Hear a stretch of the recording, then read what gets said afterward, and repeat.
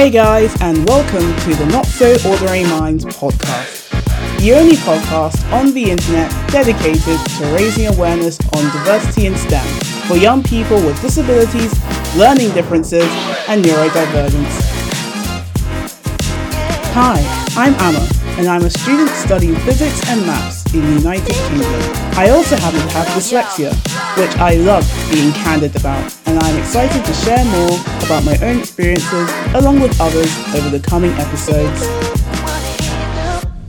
We really want this podcast to become a resource for you to amplify your STEM journey.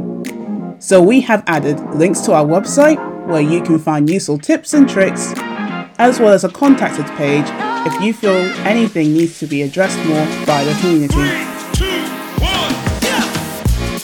In the coming episodes, we will hope to tackle a range of topics, from addressing the various barriers faced by STEM students with disabilities, to just general academic advice, like how to ace your GCSE, A-level, or any other international exams, which I personally wish I knew about beforehand.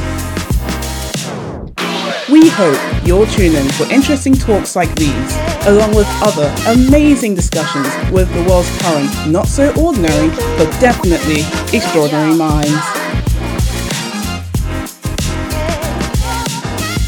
Hope to see you there!